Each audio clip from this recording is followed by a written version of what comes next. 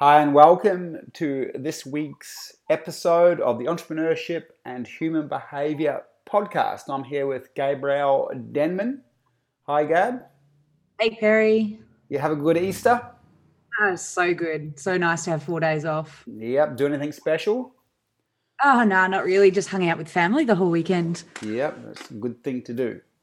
Okay, in today's podcast, we're going to be going through a couple of subjects. The first thing that we're going to be discussing is why we do what we do, why we teach what we teach.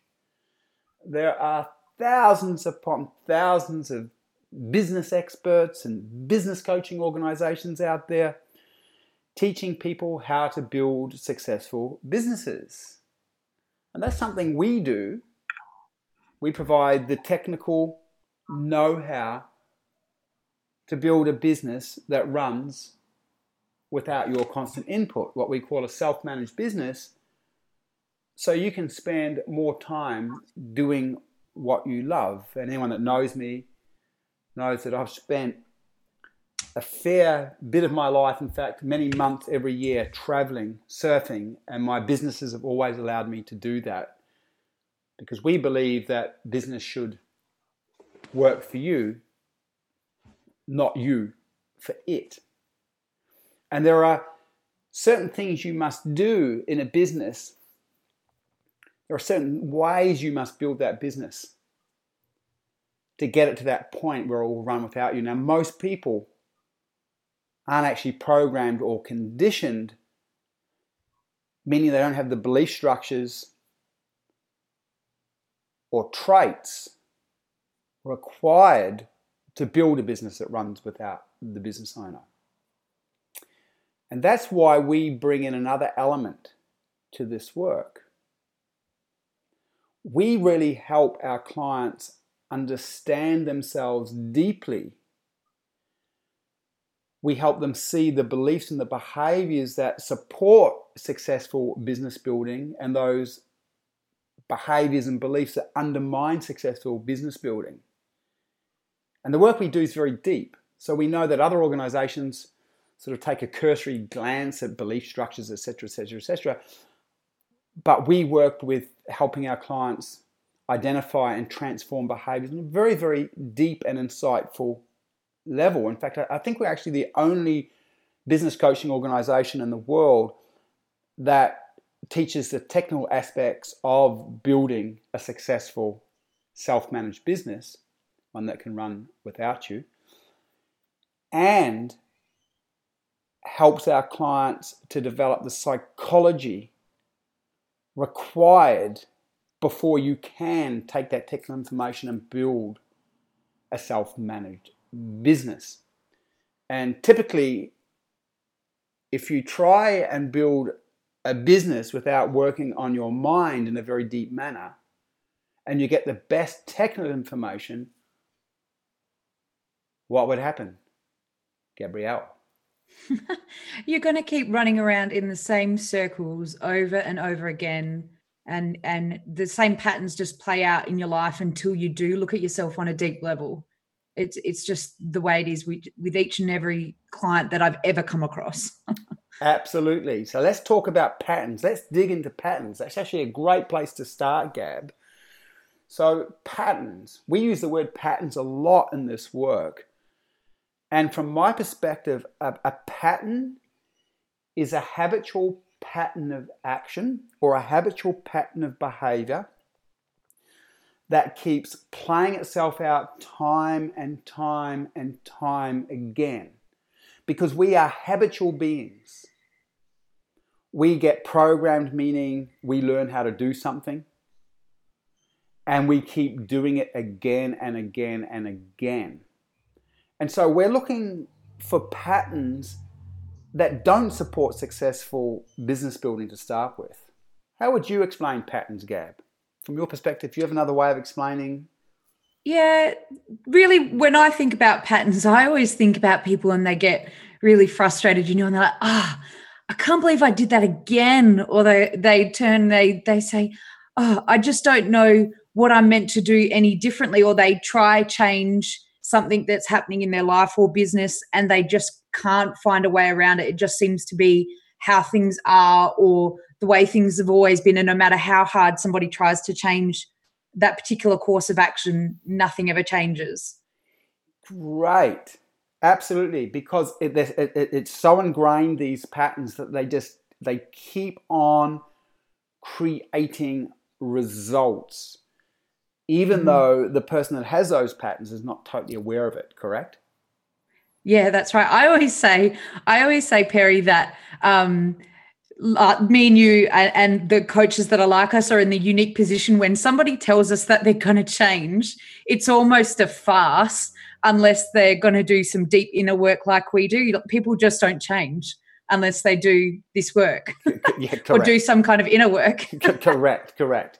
Absolutely. So when you talk about inner work, we're talking about work that helps us develop awareness about our patterns. That's the first place we must start, deepen our awareness. And I actually just want to use a couple of examples of patterns so that everyone's listening. I can ensure that they're really clear about what we mean about patterns.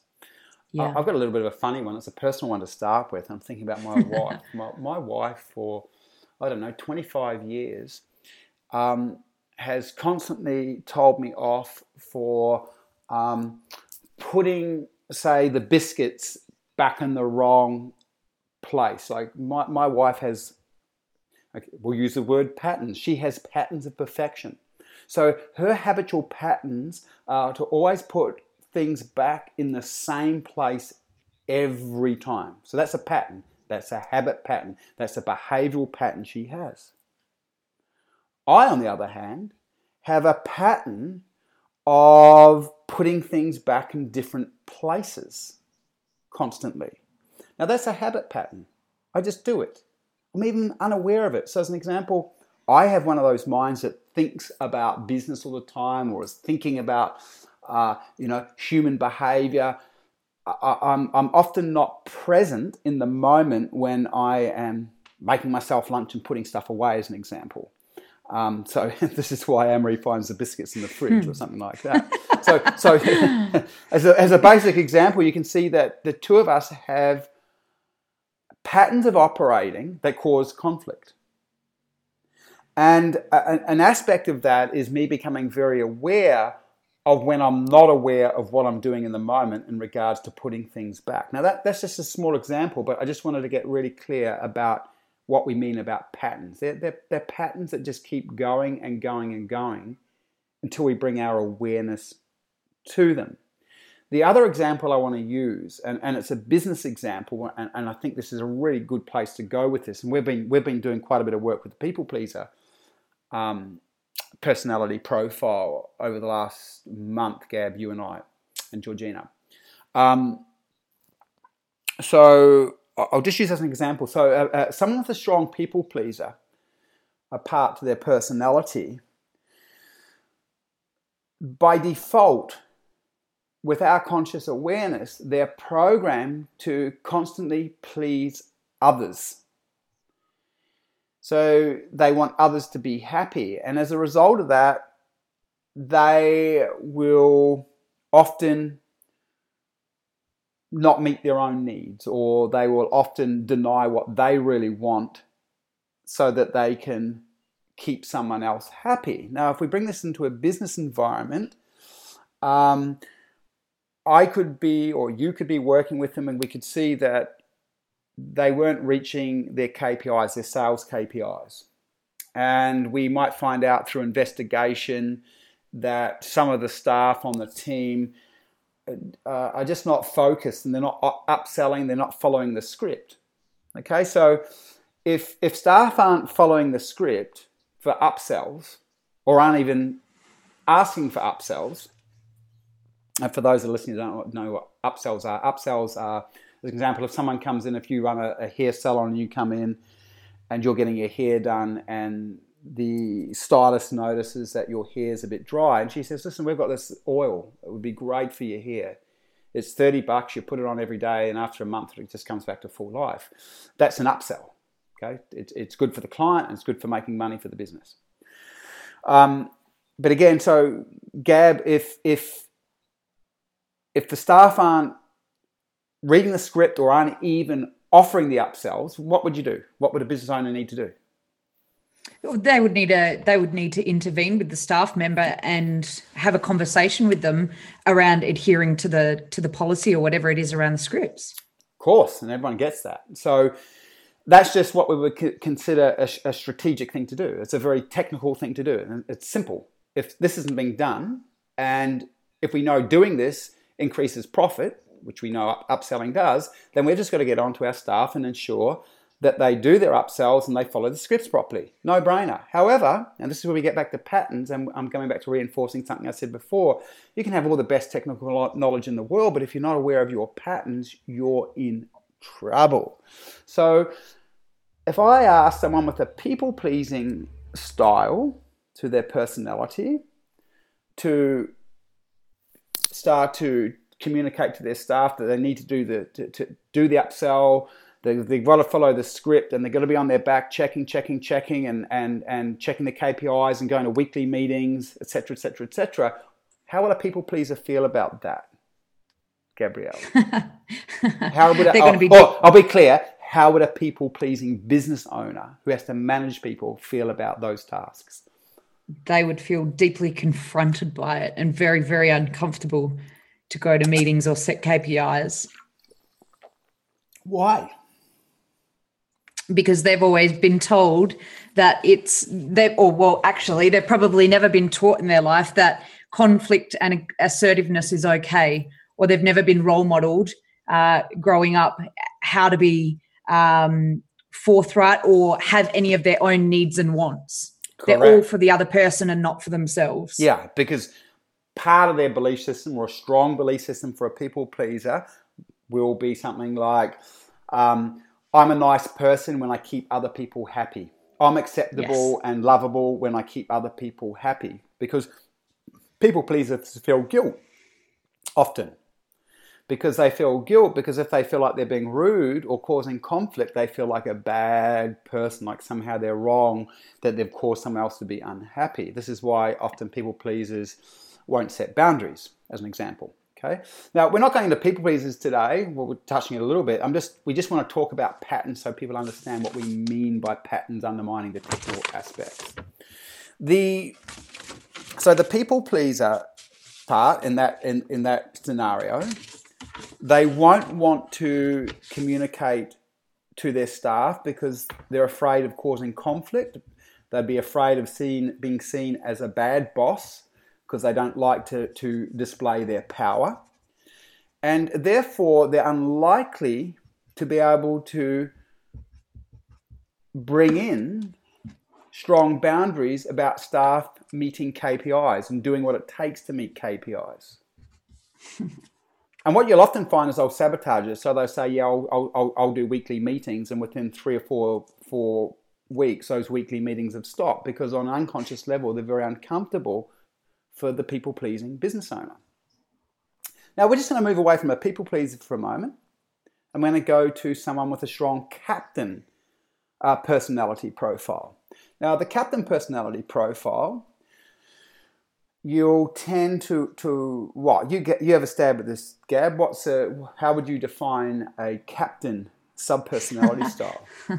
It's very much the polarity of the people pleaser, isn't it? Like the captain personality style is very directive, very authoritarian, has a lot of power over their staff. I mean, in their dysfunctional aspects, it's almost dysfunctional power, but can be very functional in its good ways. And it just very much wants to take control. Yeah, my way or the highway. So in the same scenario, if I'd gone into the business and we saw that, that they weren't meeting their KPIs, they weren't reading their script, we know that the captain styled business owner will rip right into their staff, and probably if they start to move into what we call the dysfunctional aspect of the captain style, that they will give their staff a hard time. They won't communicate nicely. Hey, you haven't done a script. I told you that last week. That. So what will often happen for someone with a captain style is they will lose staff because they can often be too hard on staff or don't know how to communicate to staff to get the most out of them. And again, when we talk about a pattern, it means they'll do that for years. It's just naturally who they are on the level of the personality.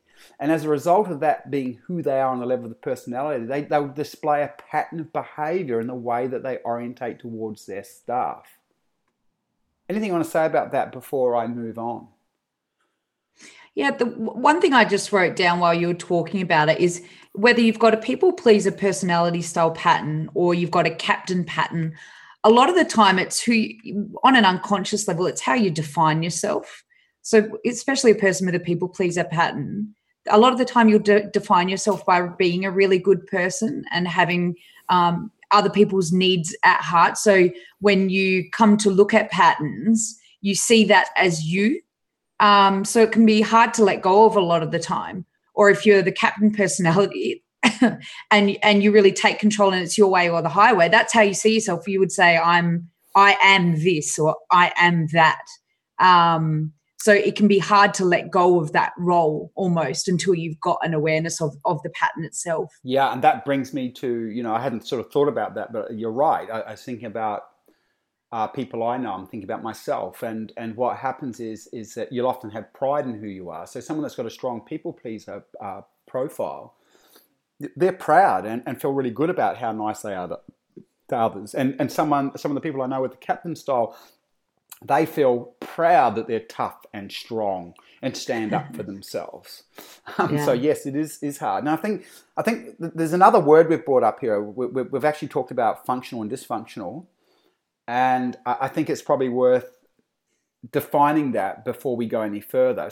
What's your business DNA? Take this free 5-minute assessment and uncover how you are naturally wired for success. Discover which traits are moving your business forward and which ones are holding it back.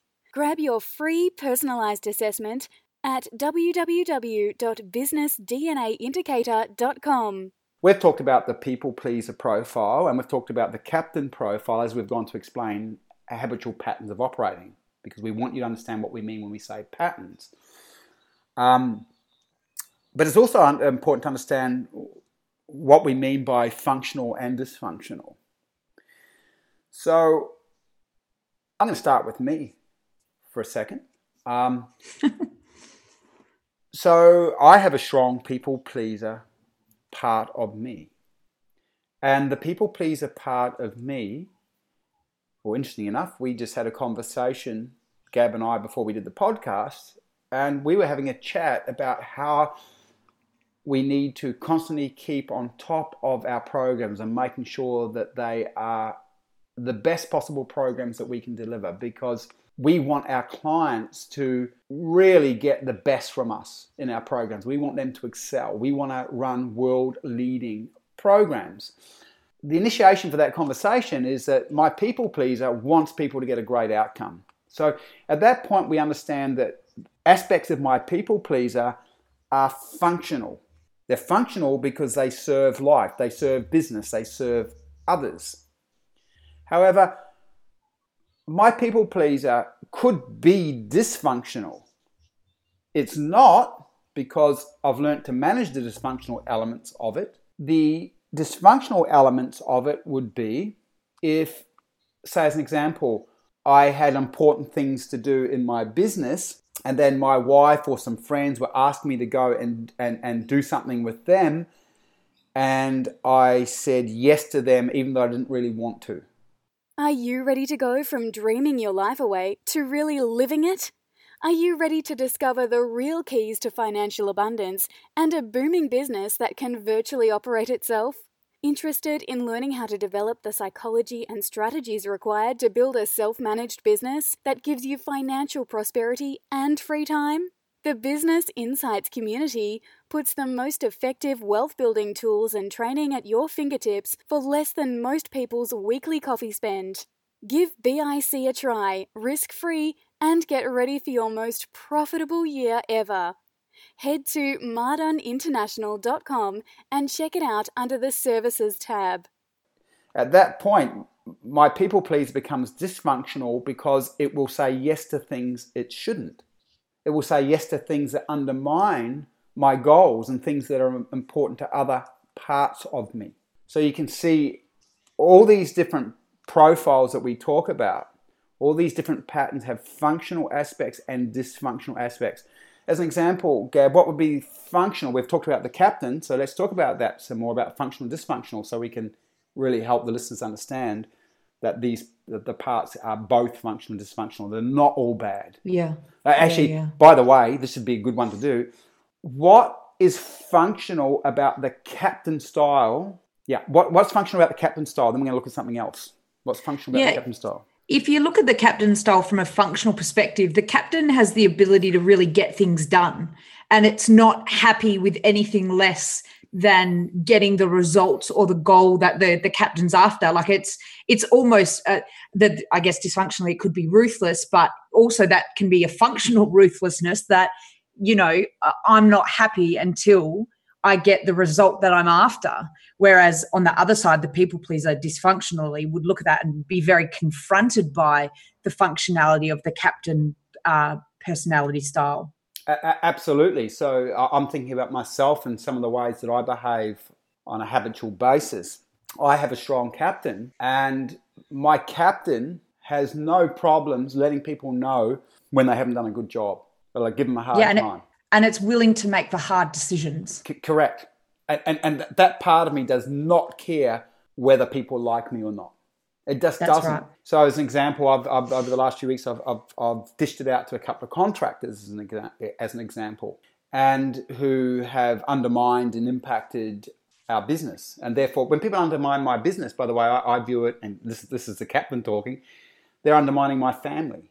They're undermining you, Gab. They're undermining Georgina. They're undermining everyone in our organisation. So when I feel undermined, my captain just gets in there, and I'm conscious of it, because if I let my captain move into dysfunctional territory, it will drive people away. But when it needs to, it's got no problem being very straight and communicating with strength and not caring whether the other person liked me or not. Where if someone's got a strong people pleaser aspect to them, they would find my way of communication abhorrent. They would not be able to deal with you, Perry. No, they would not be able to deal with me. They would just cower. So a dysfunctional people pleaser won't set boundaries, won't stand up for themselves, won't discipline when discipline's required. Okay? A dysfunctional captain will micromanage and give people a hard time and not trust staff, and staff or they'll speak rudely to people all the time. Correct? Agree with that, Gab? Yeah, absolutely. Yeah. So just in closing, because we're actually just going through some definitions here in the podcast, but we've just gone through patterns, so habitual patterns of operating, and we've looked at these habitual patterns. We can actually start to put names to them. We've got as we've said, the people pleaser. We've got the captain. There's heaps of different ways of explaining entrepreneurs' behaviors, but each of these profiles each of these parts has functional and dysfunctional elements to them. I think it's probably important just to say here right now that someone that is a masterful entrepreneur, or just good at life, by the way, not just a masterful entrepreneur, but just good at life, but this is a business podcast. Winning at life. Yeah, has the ability to observe and see all the different ways they behave and work out what's serving them and what's not serving them at any moment in time. I've got something interesting to add to that. Yep. I was just sitting here thinking about the dynamics of what I'm about to say and just having a little chuckle to myself. That one of the roles of our work and what we do and what we're talking about here in patterns is for one part of the personality to take on the other. So what I'm saying by that is a people pleaser would need to take on some of the parts of the personality of the captain. So be able to integrate more of the captain into their business. And the captain personality would need to integrate the people pleaser into its business. And I can just imagine both, like say Perry, you and somebody else that's a people pleaser looking at the other, if they're not aware and just thinking, F that, like the people pleaser would be like, there is no way that I am taking on any of the captain. Like that's completely outside the realm of who I am. So there's no way. And the captain would be looking at people pleaser thinking, I am not becoming weak like the people pleaser. But without taking on the aspects of the other, you won't be that business owner that can look at all the parts and start to make decisions until those parts are integrated. And I'm just having a little visual in my head and having a laugh. I totally agree. Totally agree with you. And funnily enough, when people first start this work, they'll have their habitual patterns as a business owner based on their profile, personality profiles. And then they'll have, as you've quite rightly said, enemies. Okay, so a people pleaser does not want to be a captain, because a people pleaser thinks, if I'm a captain, no one's going to like me. That's it. Right? And as you've quite rightly said, someone with a strong captain is going to look at a people pleaser and go, I don't want to be that weak. I'm just going to be misused and used by everybody. People are going to take advantage of me. Okay, classic, isn't it? Like just completely different worldviews. Where, as an example, and we start to bring this into organisationally wide, you need all those elements within a business for it to be successful. So if you're a strong people pleaser and you don't want or don't like someone with the captain pattern because you perceive that they're rude, arrogant, and that people aren't going to like them, you'll tend to not bring that into your business. And we know that your business will be impacted as a result of that. How will it be impacted? You'll have no captain energy. People will take advantage of you. You'll tend to overgive. You'll be afraid to go for what you really, really want. You won't set boundaries. You won't discipline staff. You will tend to avoid KPIs. Anything else you want to chuck in there? Yeah, I was just thinking to myself, and I was thinking, like about this, the awareness and being able to set boundaries or have KPIs or be able to be more assertive. And there's just the people pleaser, to be able to integrate more of the captain means that you're going to have growth in your business, right? Because you're going to be able to set those KPIs. You're going to be able to set boundaries. I mean, people pleasers would be able to grow their business, but they'll be really bloody exhausted and tired and burnt out through the growth process and have no work-life balance. And the captain, on the other hand, would need to integrate the people pleaser, because without it, there's no culture. They would be seriously lacking in culture and even aspects of customer service, all these different things. It's just a thought that popped in my head. No, totally. That's what I meant. You've got to have your organisation. You've got to have all these different elements within the organisation. You have to. It's just like you said before. If, just coming back to what you said, if someone's got a strong captain and they're highly identified with that, they'll tend to look at people pleasing going, I don't want anything to do with that, for the reasons I just said. It looks like it's weak. Yeah. But then that organisation will, as you've quite rightly said, they'll be low in compassion, they'll be low in empathy.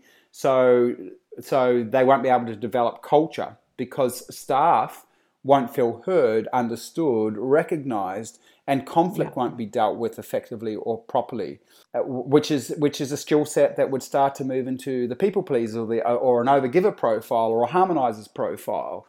A big part of this work is understanding our own personality styles, our patterns, and understanding what's most impactful and effective, or what's needed to grow the business. Can I add to that? It's about understanding your personality styles or your patterns, but it's also about understanding personality styles and patterns that you reject, because it's those that you reject that you actually need to work on and heal and discover more about.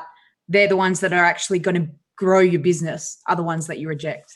You probably have become really, well acquainted with the ones that you know about. Like people would be sitting here going, oh yeah, people pleaser. Yeah. But then you talk about the captain, they'll be like, oh, hell no. Like that is not me. I don't want that to be me. But the fact that you're sitting there rejecting it is a very strong sign that that's what you actually need for your business to grow. Totally. Absolutely.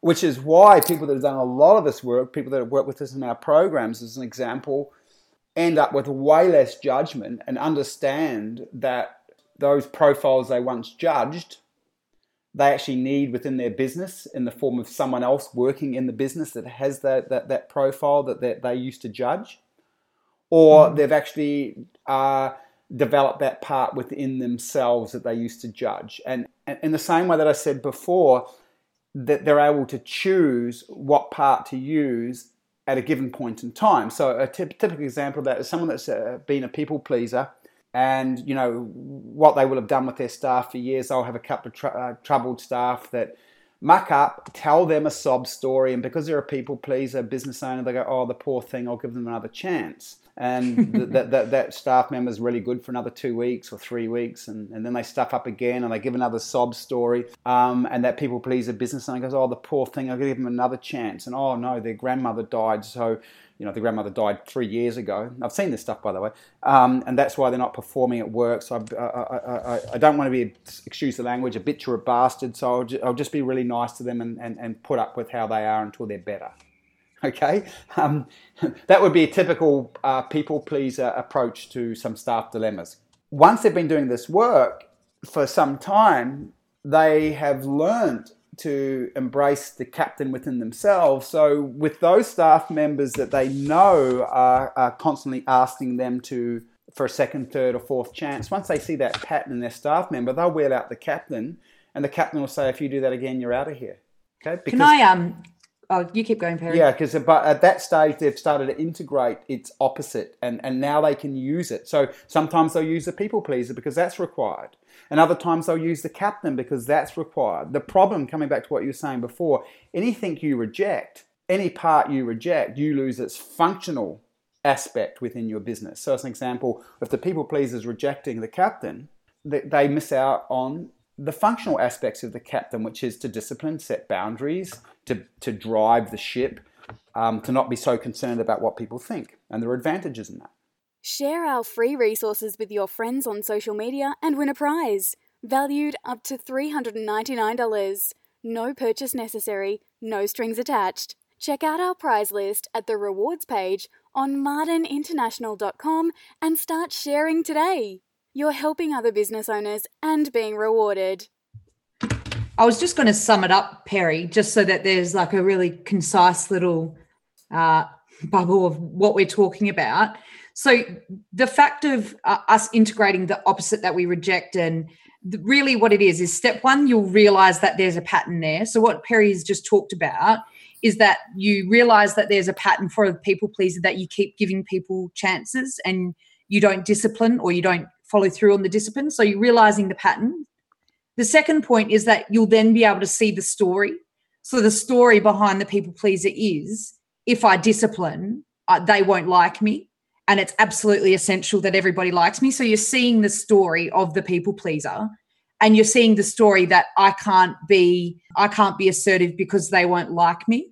And then when you've got that awareness of those 2 points, it's then that you can make a different decision. So the different decision is, okay, am I willing to be a captain for this period of time so that I can further my business growth? Or, I can make sure I'm setting really good boundaries with my staff, or people don't take advantage of me.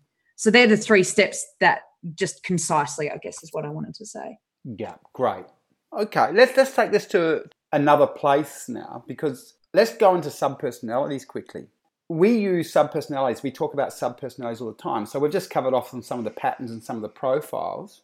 When we talk about subpersonalities, we're talking about the personality parts that make up your personality. Most people don't realize that their personality is made up of separate characters or separate parts. They just think they're this one thing. Well, we're not. My personality is full of hundreds of characters, and these characters have completely different emotional tones, viewpoints, and beliefs. And I've met them. I understand them. Now, before we get into that, let me just say that why is this important from a business perspective? Well, we just covered off on some of that, but we'll take it a little bit further. A business outcome, the results of a business, always come down to the quality of the business owner's choices, the decisions they've made. Can you see that, Gab? Yeah, absolutely. If you make good decisions, you have good business results. If you make average decisions, you have average business results. Now, most people are really unconscious regarding what's making their decisions for them. So most of the decisions are made unconsciously, meaning the decisions are made outside of their awareness from parts of them that should not be making business decisions. So a big part of this work is that when we can start to observe and see our personality and see all the different parts that make up our personality, we start to become aware of the choices they make on our behalf. Now, just to keep this really basic, everyone listening to this will have had this experience. One part of them, they can feel they've got a desire for one thing, and another part of them going, no, I want something else. And I've heard you use this example before, Gab. You get up in the morning and you're tired, and part of you just wants to lie down in bed and rest, and you've got another part that might be saying, no, you need to get up and do this. That could be your being part, the part that likes to relax, versus your achiever, that part that has goals.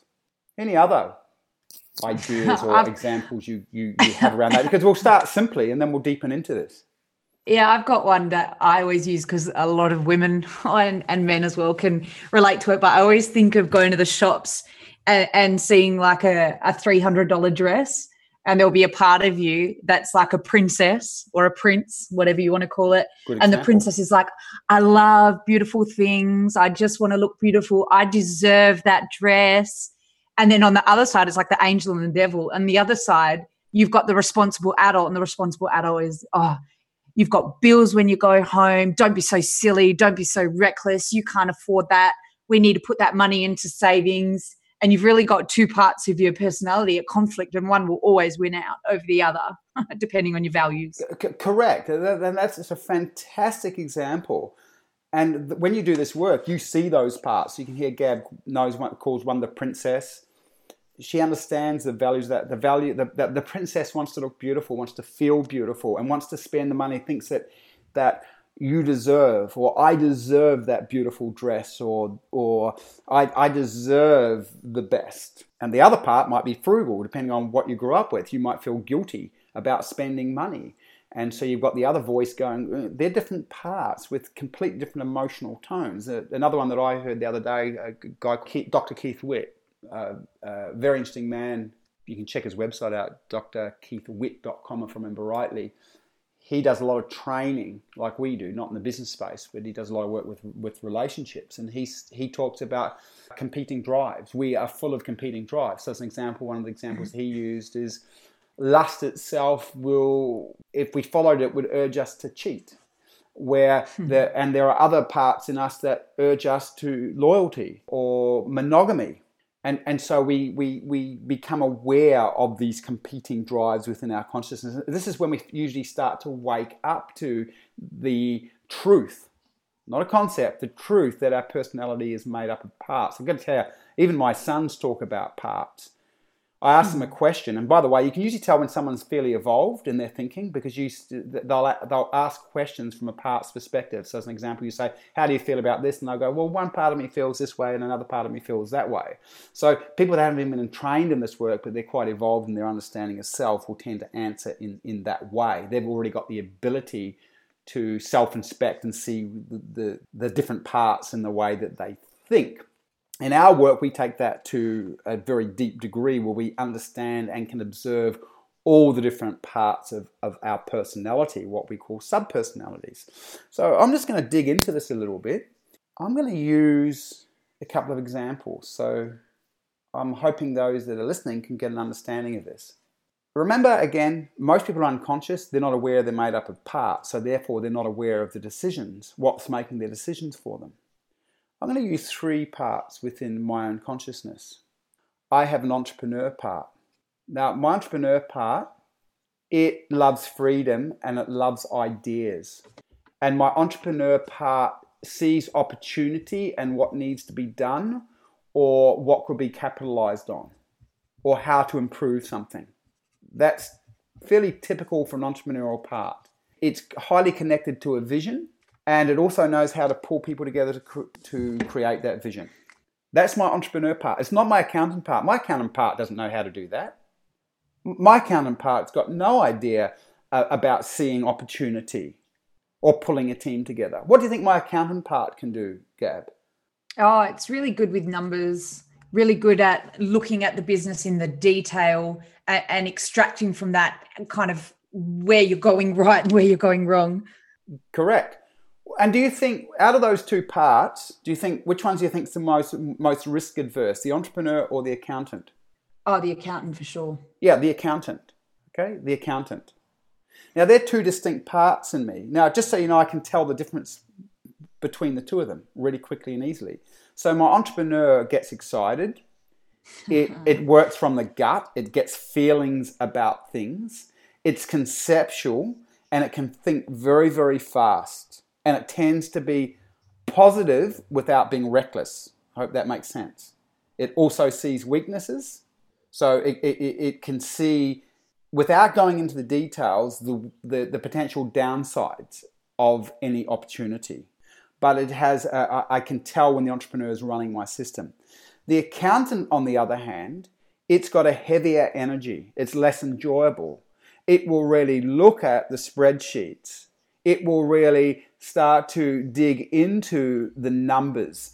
And it starts to look at, well, if it goes wrong, what is the impact? It will drill deeper into that. Now, just so you know, I'm working with clients sometimes, and they're not even aware of it because they're not aware of who they are. They're not aware of all the different parts of their personality. And I will suggest a strategy. And without them knowing it, their risk-averse accountant will shoot it down before they're able to really evaluate whether that is a worthwhile strategy or not. So my entrepreneur will come up with a strategy, and they will unconsciously, by default, remember we talked before about patterns, so this is habitual way of operating, their accountant will shoot it down without actually analyzing it.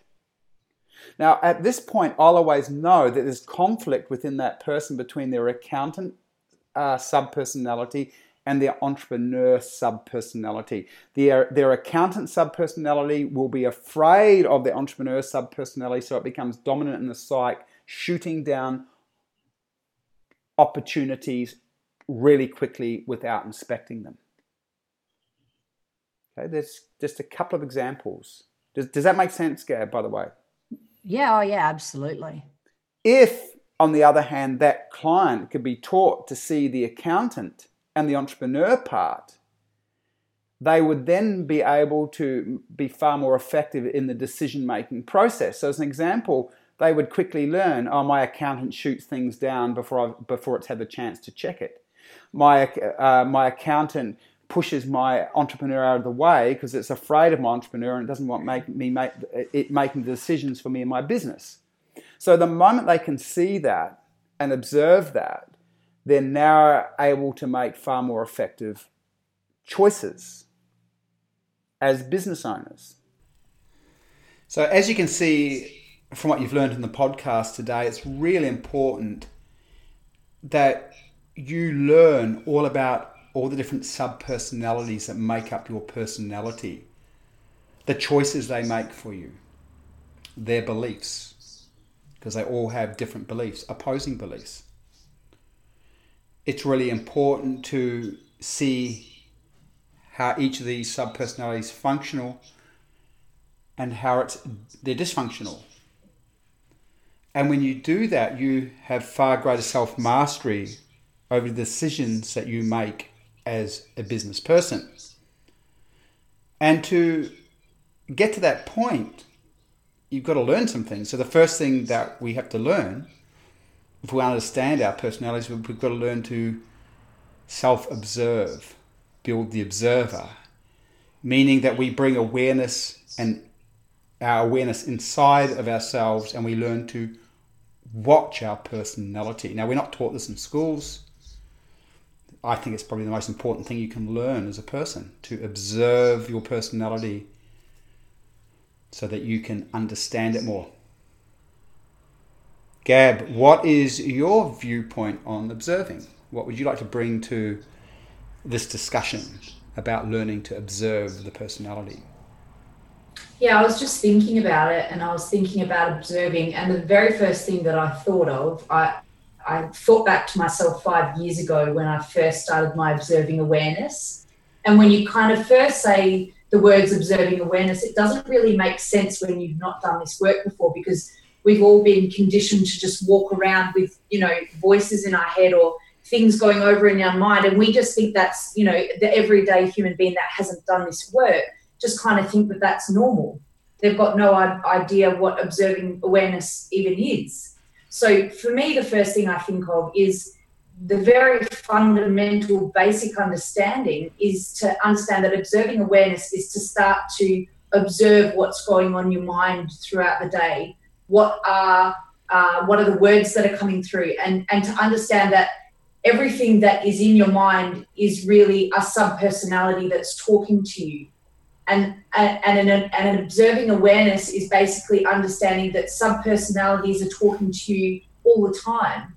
And if you can bring in an observing awareness to your sub-personalities, all of a sudden that gives you choice in your life. And the choice is because you're understanding who is making the decisions. I'm understanding, okay, there's these two different voices in my mind that are in conflict. And now that I understand that they're both there, now I can make a choice. If I'm just constantly walking through the day and thinking all these things, but just thinking that they're me, not that I've got parts of me, then there's no choice. Yeah, you've really brought up something very interesting for me, because when you said that for most people, they don't even know what self-observing is. No, they don't. I really get it. And I've done this since I was young. So sometimes I forget that for most people, they've got no idea what that means. And when I look at that, we're all trained to have our awareness outside of ourselves. We walk around and we notice everything outside. We're not taught to notice what's inside, what's happening on the level of the psyche. And because we're not trained to do that, it does take a training, as you've quite rightly pointed out. But where else that took me is the moment you said, look, once I can start to see these are sub-personalities, you start to disidentify. That's okay? right. Most people walk around in a highly identified state. All those voices you talked about, as you quite rightly said, they come from these different sub-personalities. But for most people, they're just going, oh, that's me. That's just one single I. That's and right. so self-observing leads to what we call disidentification. I'm no longer identified as the contents of my mind. I'm no longer identified as this sub-personality or these sub-personalities. I can actually observe them and see them. And as you quite rightly pointed out, suddenly, once I can do that, I have way more choice. And we'll probably finish on this, because then you start to end robotic consciousness. So we started today with, we're full of these patterns. And we explain patterns and how they're just, habitual patterns of behaviors and ways of being.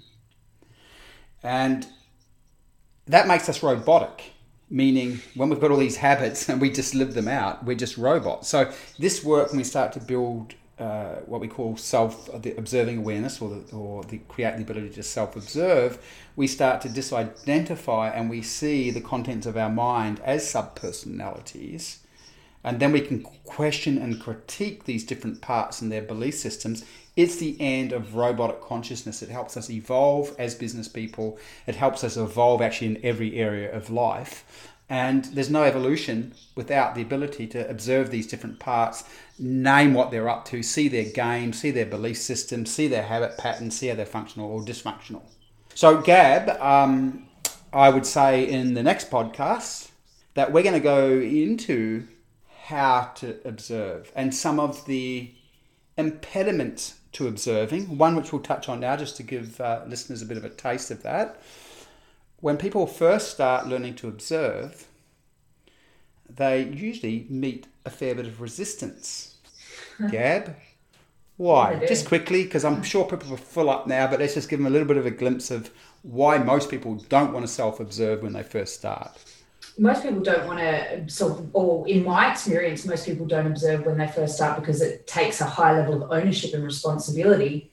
And the resistance for most people that I see is that they all of a sudden come face to face with why they've made decisions in the past and why they've done whatever they've done. And that's deeply confronting to a lot of people. Yeah, because they're judging.